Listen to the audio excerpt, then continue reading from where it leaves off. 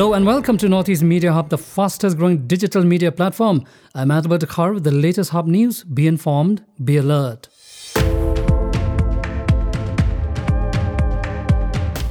Meghalaya Chief Minister Conrad K. Sangma today laid the base for the construction of indoor stadium at Jongsha in East Khasi Hills in the presence of Sports Minister Bante Dorlingdo.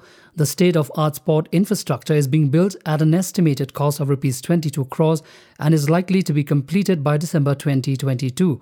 Speaking on the occasion, Conrad K. Sangma lauded the efforts of the Sports Minister for his dedication to enhance the sports facilities and infrastructure.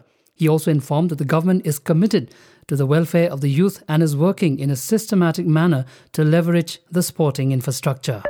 Talking about the sporting talents and lack of sports facilities, Chief Minister stated that the state have immense talent. However, due to lack of infrastructure and guidance, the youth were not able to unleash their full potential, and hence the government is working with a direction to ensure that the youth of the state are given a platform to upscale their skills. He also announced that in a month's time, Meghalaya Youth Policy will get